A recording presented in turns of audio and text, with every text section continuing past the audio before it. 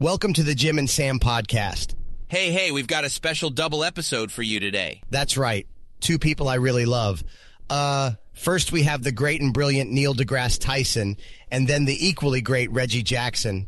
Yes, our old friend Neil deGrasse Tyson stopped by a few weeks ago, and we talked about space and UFOs and all sorts of stuff. I asked some really great questions. Yes, you are very smart. Almost as smart as him. Almost. And then, of course, we had the legendary Reggie Jackson in studio with us, promoting his new documentary on Amazon Prime. Which I loved, by the way. Yeah, it's great, and it was an honor to speak with him. He was one of my idols growing up. And he had those candy bars. Reggie bars. I loved Reggie bars. I want a Reggie bar right now. You should get some. Can't. I'm too fat. Maybe when I lose some weight. Check my website for dates. I have Bethlehem in the Wellmont Theater in May, and Cleveland on April 21st and 22nd. Enjoy Neil deGrasse Tyson and Reggie Jackson. Here comes trouble. You invited me back. Yes. Neil deGrasse Tyson, of course. Why'd you do that? The author of Starry Messenger, Comic Perspectives. Comic perspectives? Cosmic Perspective. On Put civilization. the Z back in the word there. You can go to neildegrassetyson.com for all the info. The new book. You are a prolific creator, I would say. No, it's if you keep thinking about the world and just write it down. So it's not that I'm a prolific writer. It's that I'm always thinking. You're a prolific thinker. Yeah. I see. Okay. Wanted to give us that. Still not taking away the compliment. I got you. No, but I think a lot, but I don't. It's not about anything important. I don't write it down, and it's not book worthy. Well, yeah, I mean, the difference. You would write a book about Kiss performing Black Diamond in 1974 how and over bad and I over look again. naked in the mirror. Nobody wants to read that. Yeah, I mean, you think about big things that affect all of us, and also have the base of knowledge to properly think about these things. A lot of us think about things so far out of our realm that it's really not That's worth. a perceptive point. Thank you. Yes. Because if you are, so here it is.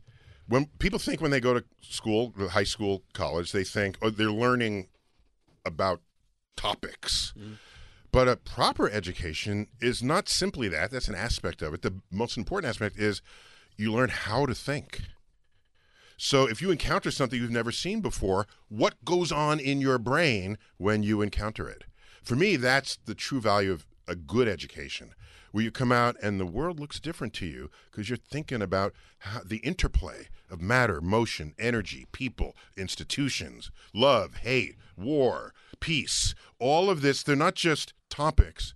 They're I was going to say a matrix, but that has different imagery there. It's a tapestry. A tapestry of civilization.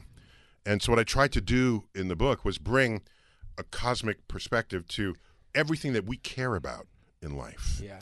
There's a chapter on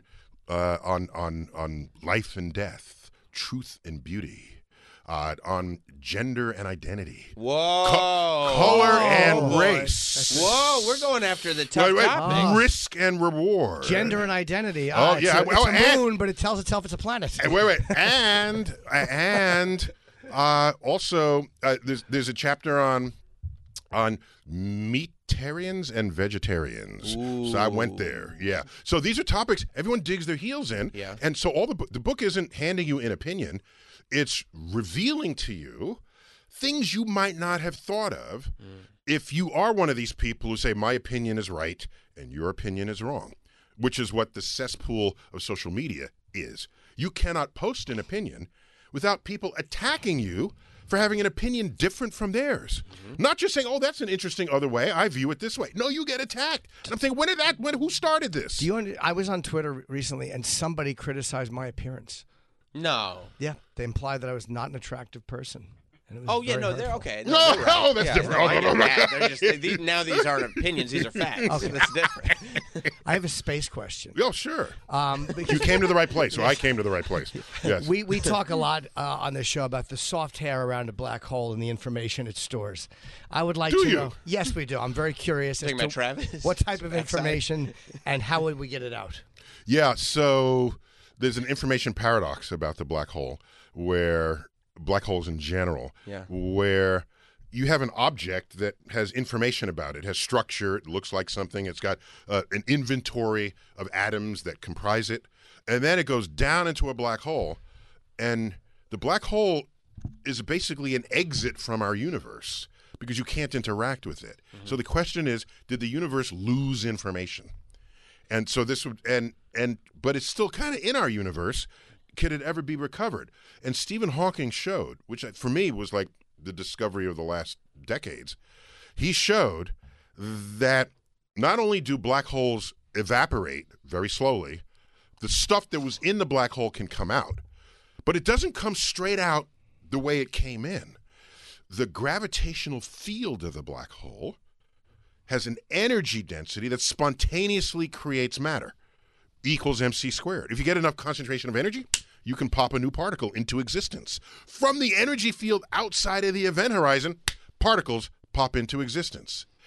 That subtracts the mass from the black hole, and if you take an inventory of those particles, it is the exact list of particles that it ate over its entire life. So it's all recoverable from the center of the black hole. But you don't necessarily know where it's going to go. Right. No. So it's not in the same configuration, but the matter is you recover the matter from the evaporating black hole. So that blew my mind. But there's no way to decipher. And that was Stephen what Hawking, doing his thing. He just thought of it. Yeah. That's Stephen Hawking. Oh yeah, that sounds right. That makes sense to me. Now, I got something for you, a quick one. I talk about it in the book on body and mind. Okay. Because people say, well, let's go search for intelligent life in the universe. And you can ask, are we intelligent? And the answer would be, of course, yes. But then you have to ask, says who? Oh. Who says we're intelligent? We do. We do. Yeah, okay. Sure. So what kind of contest is that? Right. All right. So would we be viewed as intelligent by an alien species that we're in search of? We might be pond scum in comparison to what I'll give you an example. So what's the closest species to human beings genetically? I would say crickets. No. I would think. Is it the ape? Yeah. No, the apes are a whole category of various kinds. Chimpanzees. But the chimpanzees. Thank you. Look at you. All right. Yeah, I did a paper on it. So a chimpanzee, but it has 98% identical DNA to humans. So if you have an ego, or if you're deeply religious, thinking that humans are a divine creation, you'll say to yourself, what a difference that 2% makes. Right. Because what does a smart chimp do? It can stack boxes and reach a banana. It can find the right stick to extract termites from a mouse. It can do rudimentary sign language, maybe. Okay? But we have philosophy and art and music and the James Webb Space Telescope. So what a difference that 2% makes. But I ask you, suppose we found maybe the difference between the James Webb Space Telescope and stacking boxes to reach a banana is as small as that 2%. Just ask yourself that. If that you'll say, no, it can't be. Come on, Tyson. It's a big no, consider. Hear me out. Think of another species. Just invent one that's 2% farther along on that intelligence scale in the same way that we're 2% along from chimps. Because the smartest chimp does what our toddlers can do. So this new species, the smartest human would do what its toddlers can do. If they came to Earth and studied us, they'd comb the world. They'd find Stephen Hawking, roll him forward and say, this human is slightly smarter than the rest because he can do astrophysics calculations in his head. Like little alien Timmy over here who just came home from preschool. Oh, Timmy, what did you do? Oh, that's so cute. You derived the principles of calculus. Oh, put it on a magnet in the refrigerator door. Right. We cannot have a meaningful conversation with a chimp at all. No.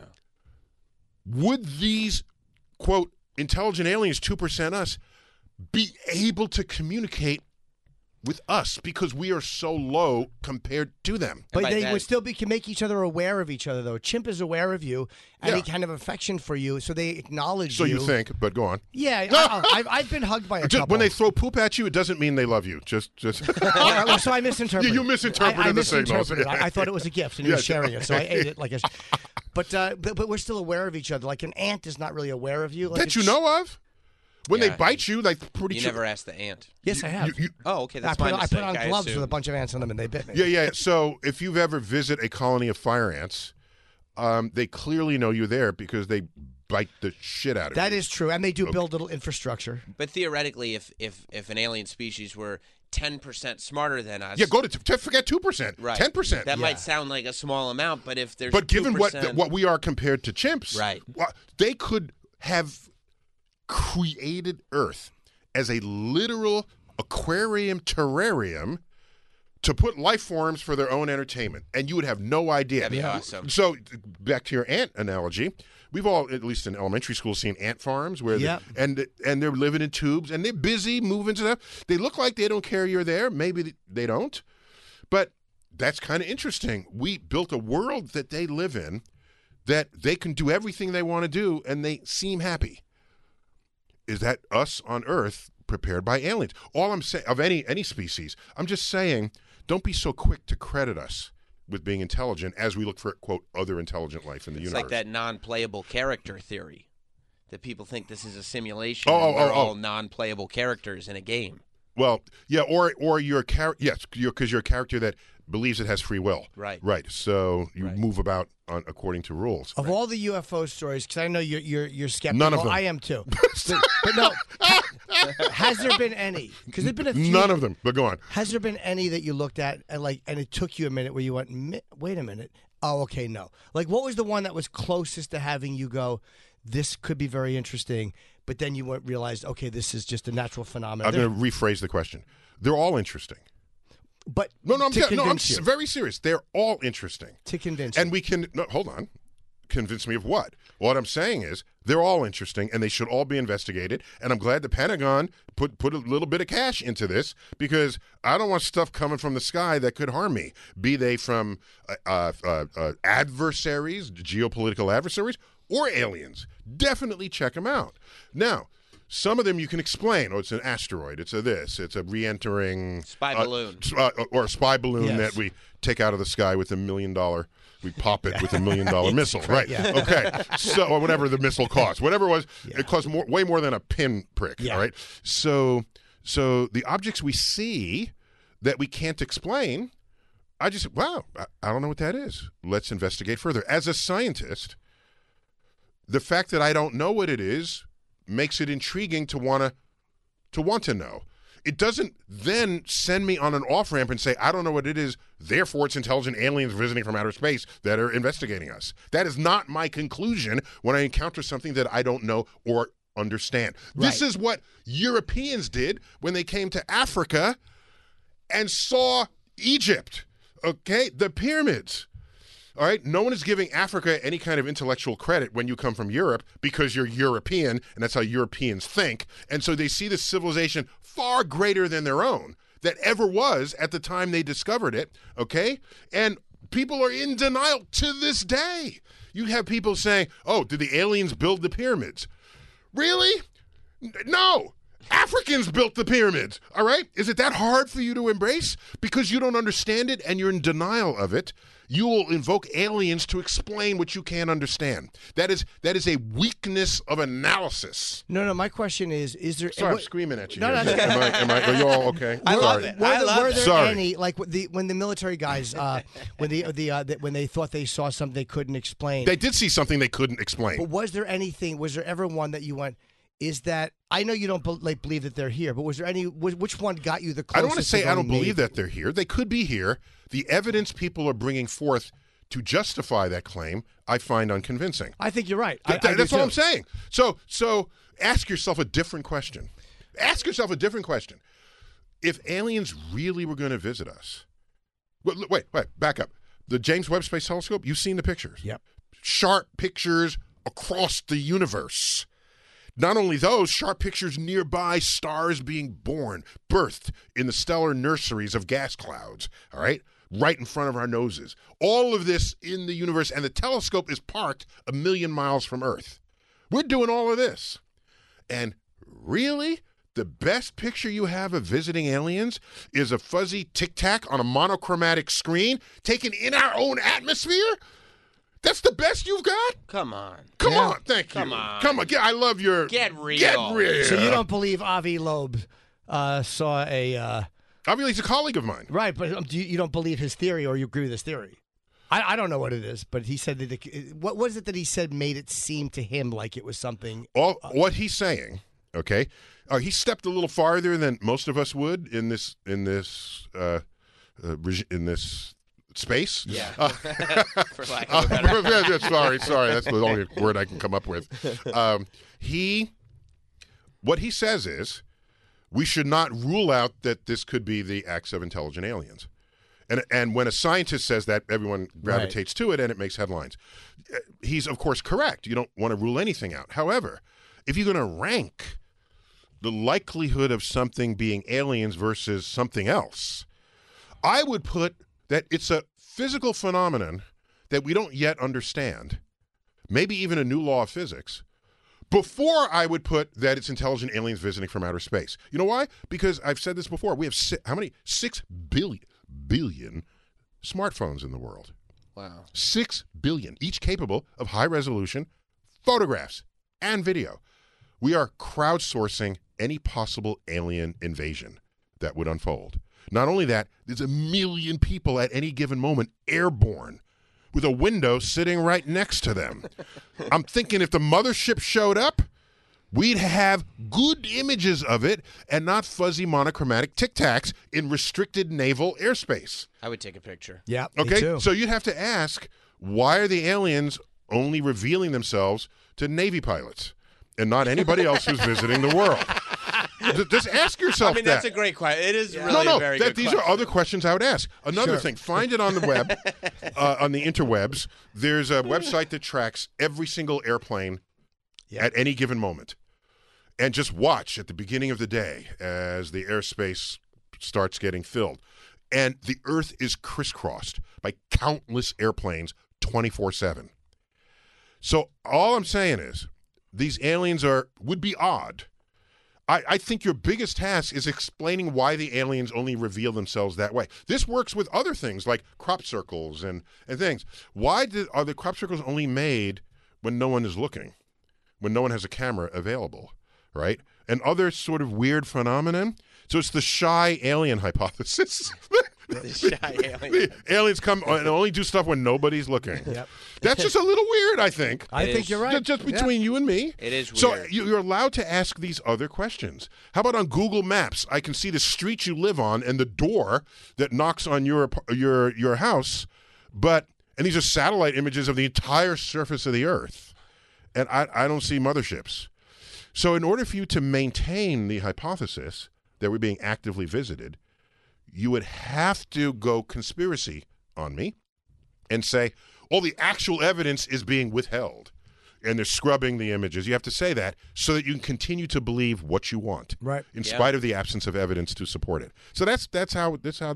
So as a scientist, you're intrigued by everything you don't understand, but the act of not understanding it is not licensed to then declare that you understand it. I think so. The cosmic perspective, believe it or not, is what makes these conversations with you, I think, so interesting, because most of us are so, like you said, locked into an opinion, locked into being right, or we have this in front of our face perspective. Most people, I think that you look at things from this you got to step back, way out here thing. Step back. And the opening quote of the book, let me see if I remember it. It's from an Apollo 14 astronaut.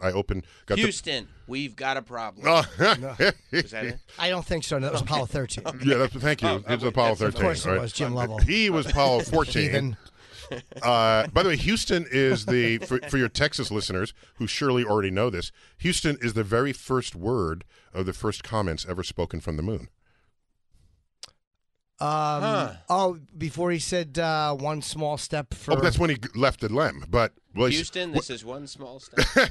Houston, Tranquility Base here. The Eagle has landed. Yeah, so Houston. Did he say, by the way, he said one small step for a man. No, he didn't say a man. Step. Just he one said man. He did screw up. Yeah, later on, you put it in just. He panicked a little. I understood. I would have. He flubbed. He flubbed. He made a mistake. He did. Dude, the guy's on the moon. Yeah. You give him a. What would you have said? I would have done worse. Okay. I would have said the fucking moon. Look, Mom. Yeah, understand.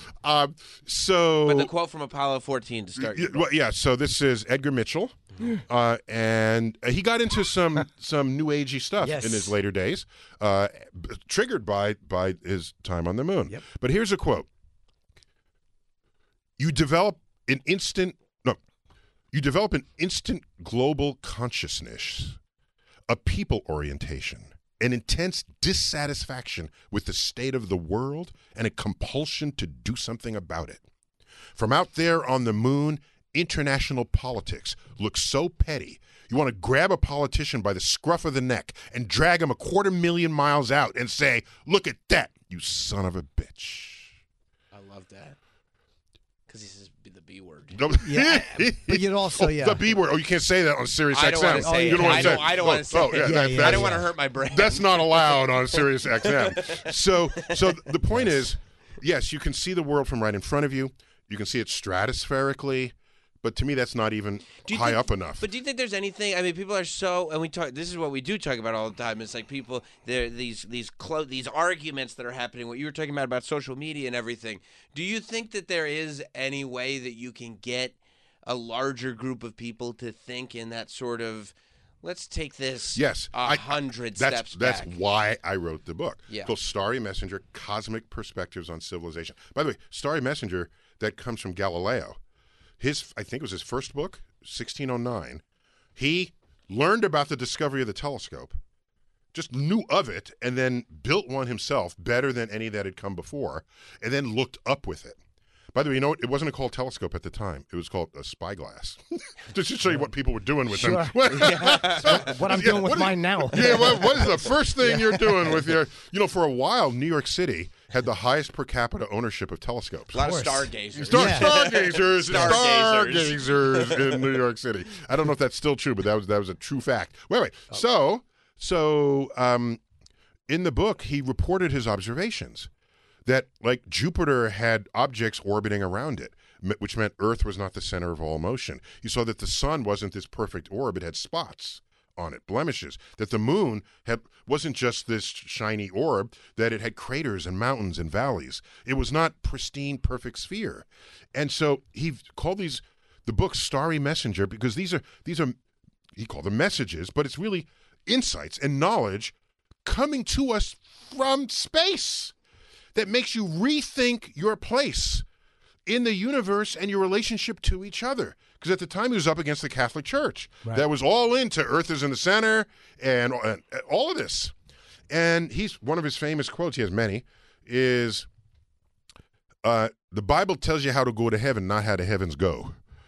And I thought he could be a rap artist. Yeah. He also kept his mind on his money and his money on his mind. That's true. Both can be attributed to... I have we only have you for another minute because of your schedule. But sorry. Love you guys, by the way. Love you guys. Yeah. We have I have a string theory question. Oh, yeah. Because we joke about string theory all the time. How big? You're the one who thinks grasshoppers are close to us genetically. Okay. Crickets. Oh, excuse me. Crickets. See, I got grasshoppers, I would be an uneducated fool. But crickets. I got it wrong. Okay. Now, I've heard different comparisons to how big a string is. If you blew up an atom, for a string to be the size of a tree, does an atom have to be the size of the universe or of our solar system? Yeah. No. Oh, yeah. Strings are very, very narrow. I don't know the latest estimates for them, but I would say somewhere between the size of the solar system and the universe. But can't you cut one in half? I don't know if you can. And if you did, I don't know the consequences. And I'm not responsible if you do. Okay. They say I can't put my name behind that. I cannot put my name behind that. Yeah, there's string theorists. You've got plenty of good people, even local, like Brian Greene. Maybe you've had him. Yeah. He's a good string theory guy.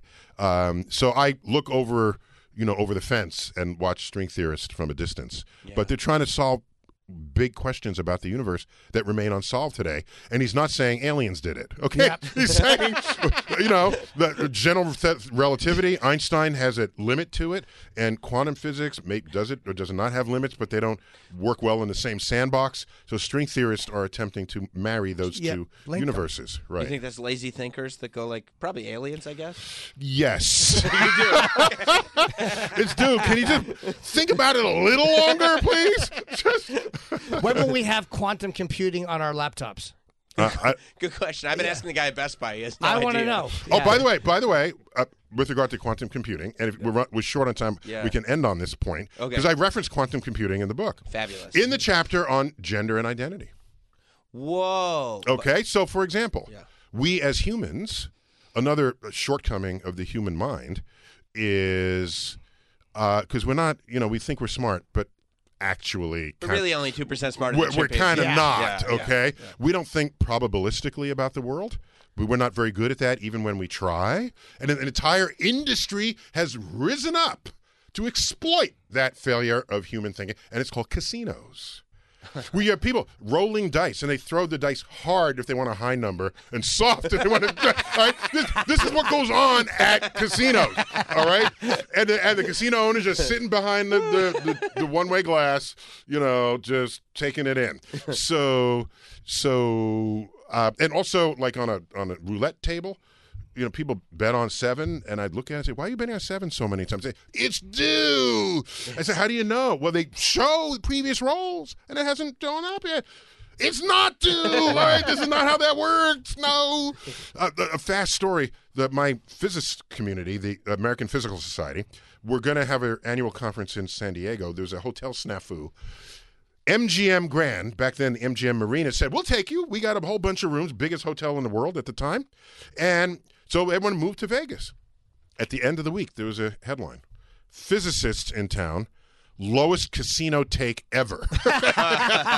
It's not because they nude angles. It's that because we are trained in probability and statistics to overcome the shortcomings of our native brain wiring. And so we simply don't bet. Yeah. We don't gamble.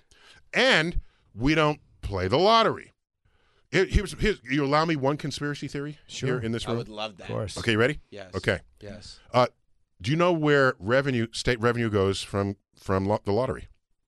By and large. I know, but he doesn't. Okay. Yeah, explain it for me. Basically to education.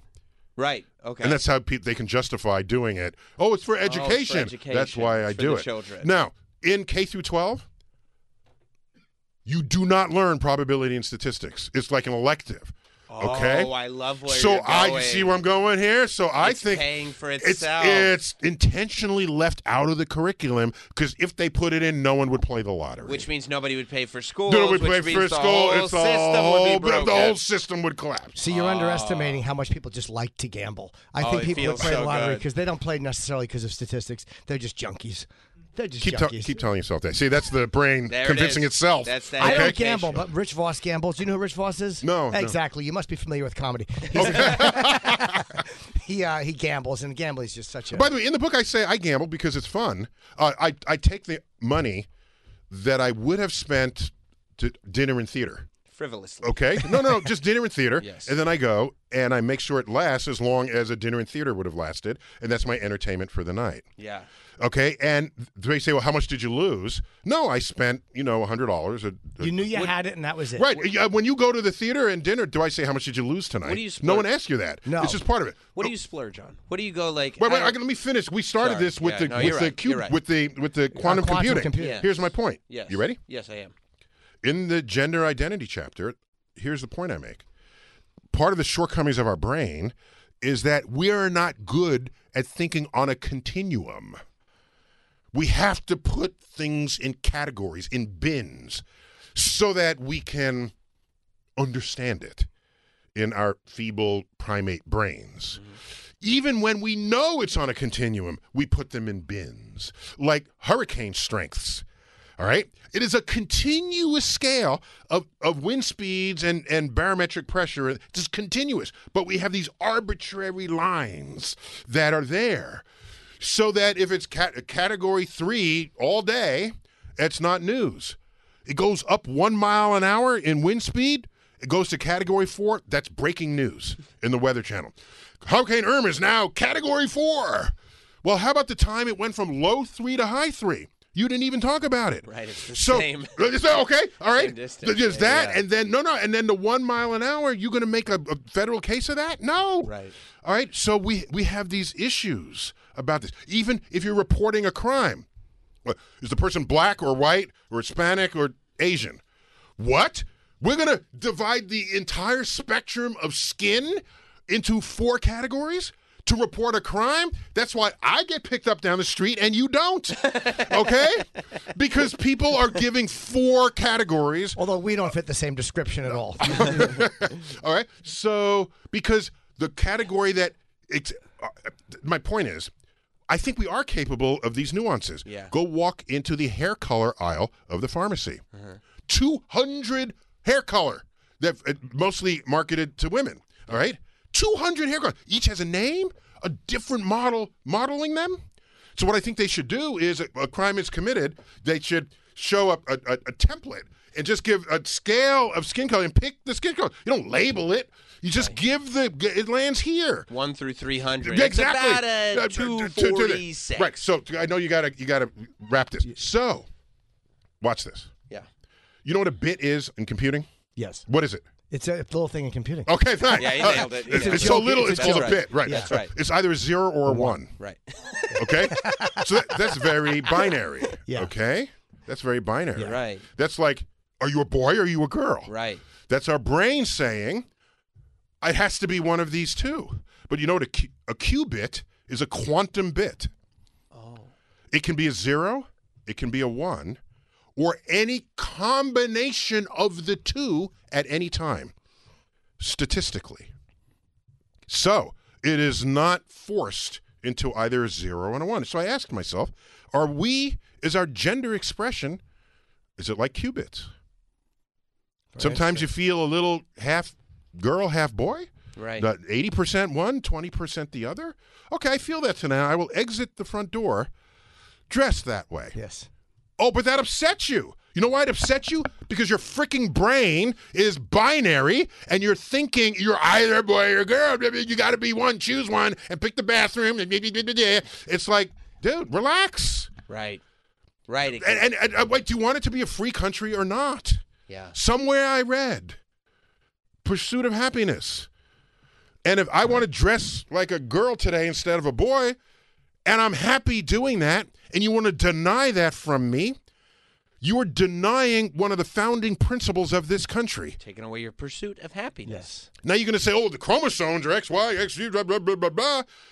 Is it the chromosomes you're looking at when you see someone who has makeup on and earrings and longer hair and had surgery to get bigger chest or the bigger boobs, or the men, if they're too skinny, you go to the gym to get bigger muscles? Look at what we do. Right.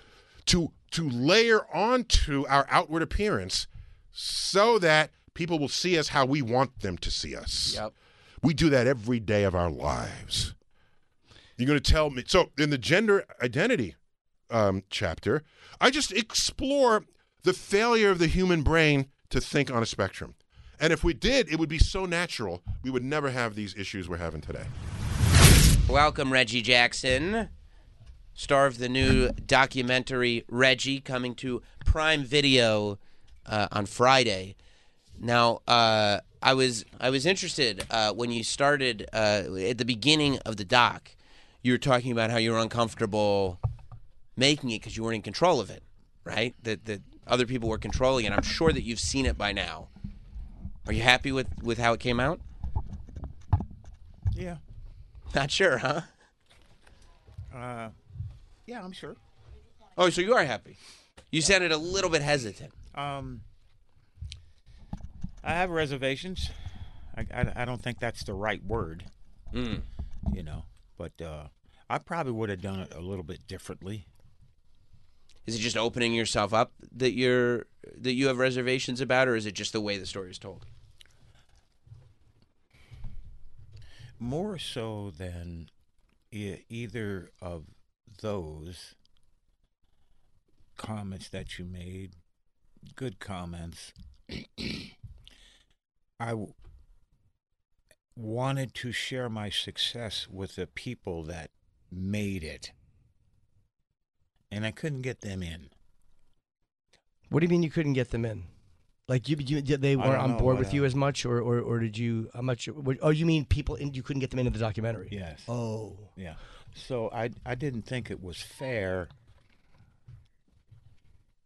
for me to I guess, be involved in the successes without and the accomplishments without the people that were important to make it happen. Who did you want to bring in that you were unable to get in? I had additional family members that should have spoken. There were a couple people in my life for 30, 40, 50 years that I thought impacted me, changed who I was, made me, if I am considered successful, made me the best way, made me who I am today.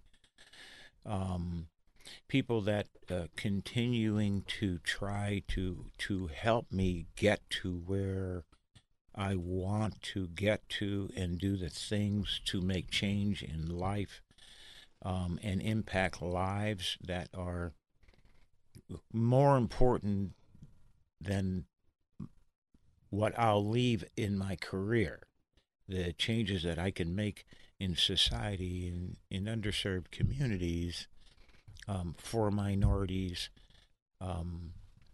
for people that are on the range, or from LGBTQ to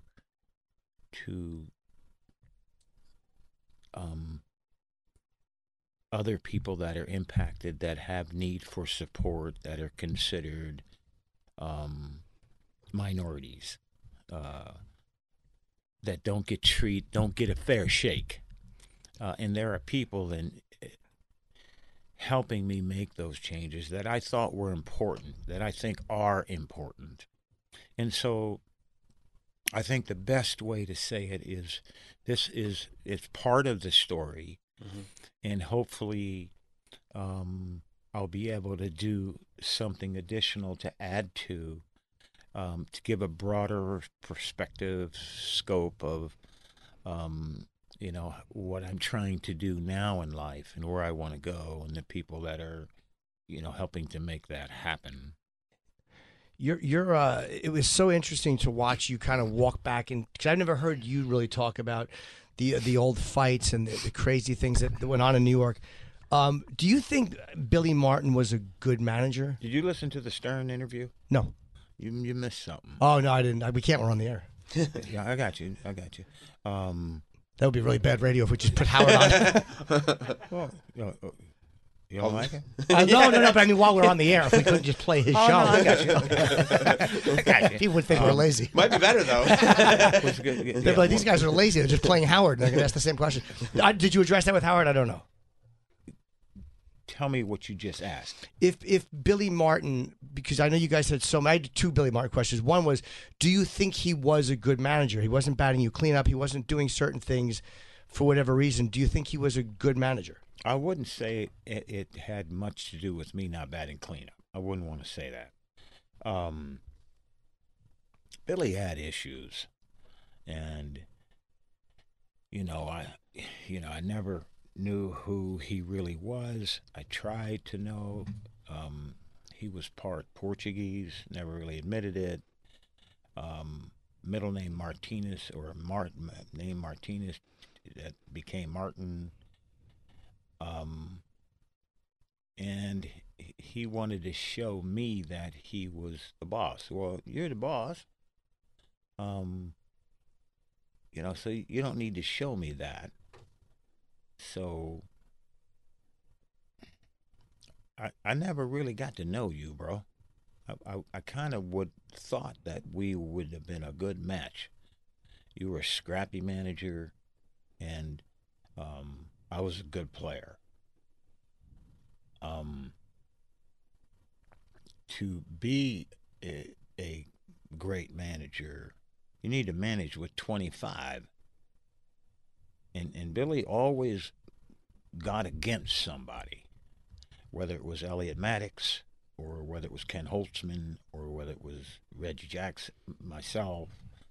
There was always somebody you wanted to show that you were boss. And Didn't make sense. What was the first? And my other Billy Mark question: what was the first indication, like when you went there, that this is not going to be a good relationship? Like, what was the first thing that happened where you said this is gonna be tough? Well, I had people telling me in spring training that he was going to show you and George that he was boss. Players. So they knew it was coming. Yeah.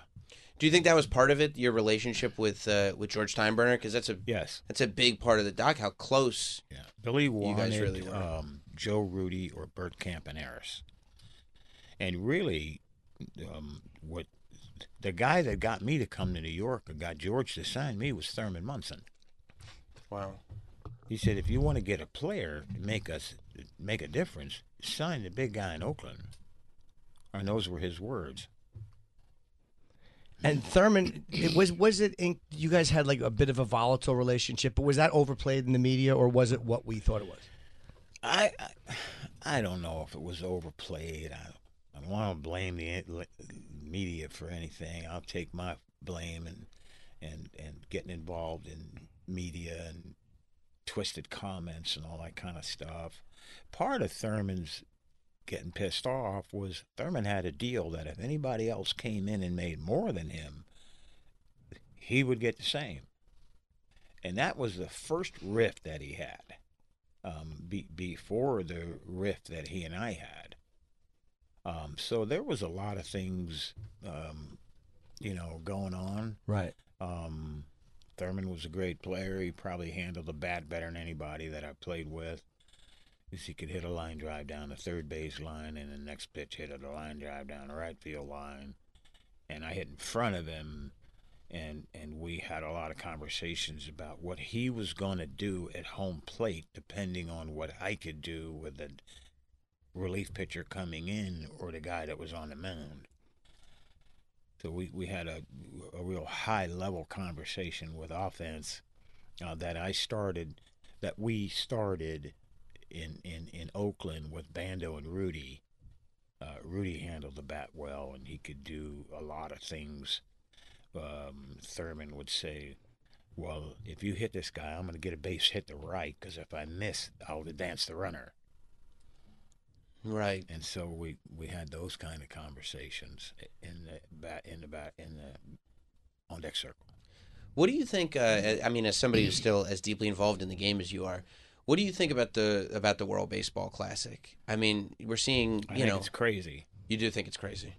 Yeah. Why would you put Diaz in jeopardy, and you got a 162 game schedule coming? Yeah. And you're going to have a freak accident like that. We lost our best player for 12 weeks. Yeah. Altuve. Yeah, that's why I was. So what are we doing? I don't really understand it. And I'm surprised that ownership allows it, because the championship season is on you. It's just not what you do. Should be at the end of the season. Right, not right now, as spring training. Yeah, you leave spring training, and you get into spring training, and in March 10th or 12th, you have players leaving, and your pitchers have pitched maybe 2 or 3 times, and so it's 30 pitches, 45, 60. Now they miss the 75, 90. And you get over there on March the 15th, and you play a game against another country, and you got to get Ohtani out. You're going to reach back and get it, and you're not ready yet. Or you're getting ready for spring training. You've got 80 at-bats coming. You need 40 to get ready, so you're going to take it easy for a while, and you're not ready to extend yourself. And you're going to pull up, because you're going against another country, and you want to win the game for your country, and you extend yourself, and you're not ready. And so it puts players in jeopardy. Yeah. It puts the team in jeopardy, and now the championship season is impacted. Right. Who was the person that you had to face that you like, I can't hit this guy? Was there anybody, like everyone has like the one guy who has their number? Who did you feel had yours?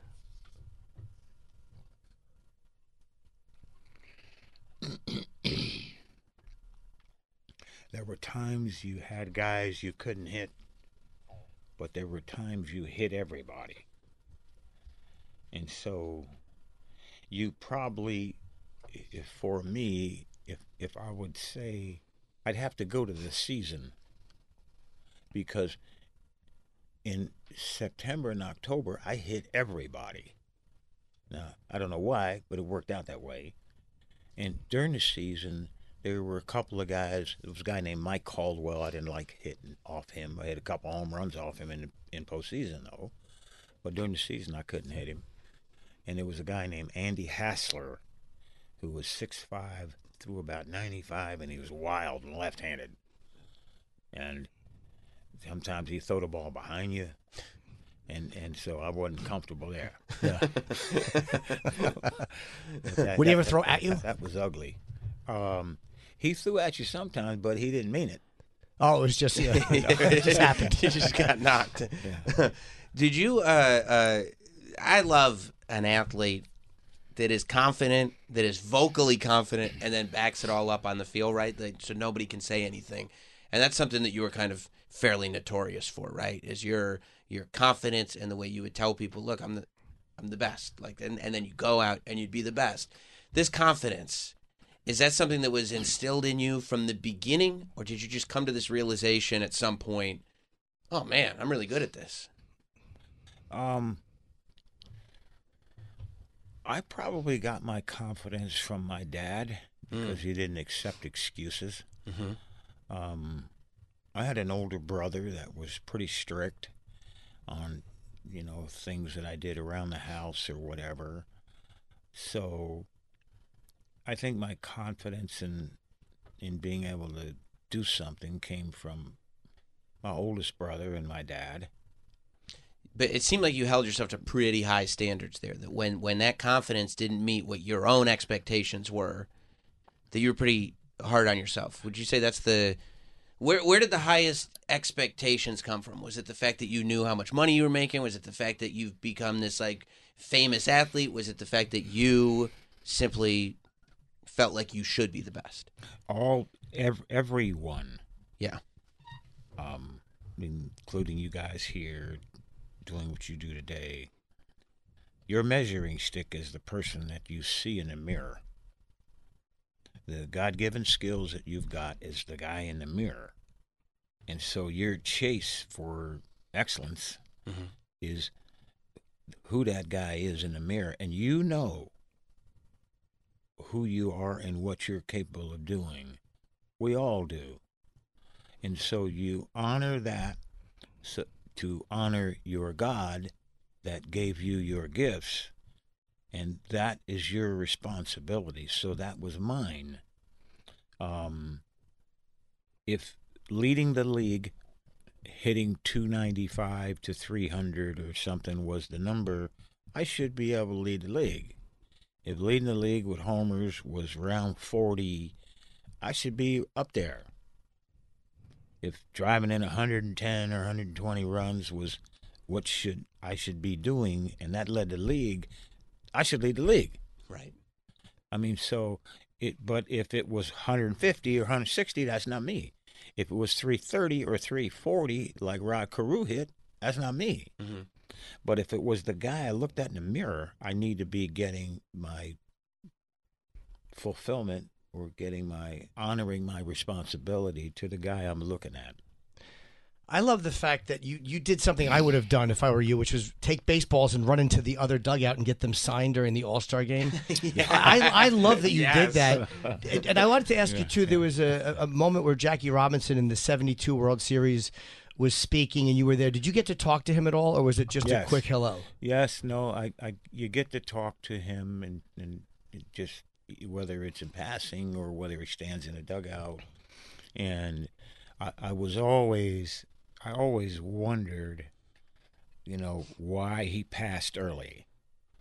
And, with additional friends that I've had that had passed, whether it be Frank Robinson or Bob Gibson, or Bill Russell, the guys that have left us, recently, they had things they wanted to say and were saddened, and I was saddened that they couldn't say them because they went with them and didn't voice themselves or complain or talk about it to get it off their chest, because during that era, as a colored person, Negro, you had to keep your mouth shut, and so they learned that, and I think it was painful to keep in.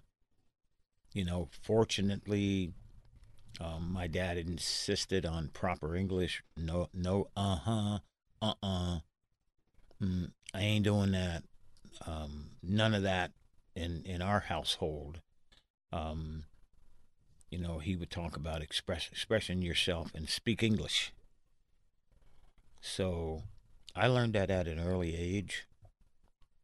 And so I've always thought of, about Jackie, that I wondered if it harmed his life because he had to keep so much in. Right. Yeah, kind of bottled up and affects your health. Yeah. We have a limited time with you, unfortunately. You said you felt like before you got a hood ornament when you were with the Yankees at one point, which I thought was interesting. Like, I think you felt like you were kind of like on for show and not getting as much substantive stuff done as you wanted to. Do you feel better now that you're with the Astros, or did anything happen that changed that? Nothing happened to change that being a hood ornament with the Yankees. I tried my best to communicate with the analytics and the people there that did the predictions and the science of the game, which is an important piece, but it's not how the game's played. Your ass needs talent. Yeah. And if you don't have talent, the numbers don't look good. I feel like you're saying that to us, and you're right. If Mickey Mantle is hitting fourth and Roger Maris is hitting third and Moose Gowron, and your lineup looks like Jeter, Bernie Williams, Tino Martinez, and Posada, and all them, your numbers look good. Yeah. They won 114 one year. And so with that, 125, 114, and then 11 straight. 4-4-4. That was not because of analytics. That was because of the talent. You can't figure out the game. You won't be able to figure out the game. But if you have talent, good pitching and defense, then you're going to get there, and that's what's most important. Numbers will look real good if you got Judge hitting fourth or second. Well, the movie is Reggie. It premieres Friday on Prime Video. It is great. I mean, I watched it last night, and it's just your story, not only on the field, but your story of your life and how much that you have lived through in terms of how much you had to get through, the segregation and the racism and everything that you had to go through in the pros and everything. And then the fact that, like, you get to the end and you realize that you are working, there's no finished with you. You're working just as hard now and pushing to still get done the things that you want to get done. And it's just a remarkable story. I loved it. I encourage everybody to go check it out. And we appreciate you coming by and spending some time with us. And it's on Amazon, by the way. We should say Amazon where it Prime. is. Yeah. You've been listening to SiriusXM's Jim Norton and Sam Roberts. New episodes every Tuesday with full shows weekday mornings at 8 a.m. Eastern. On SiriusXM, Channel 103. Visit SiriusXM.com/Jim and Sam for a free 3-month special offer.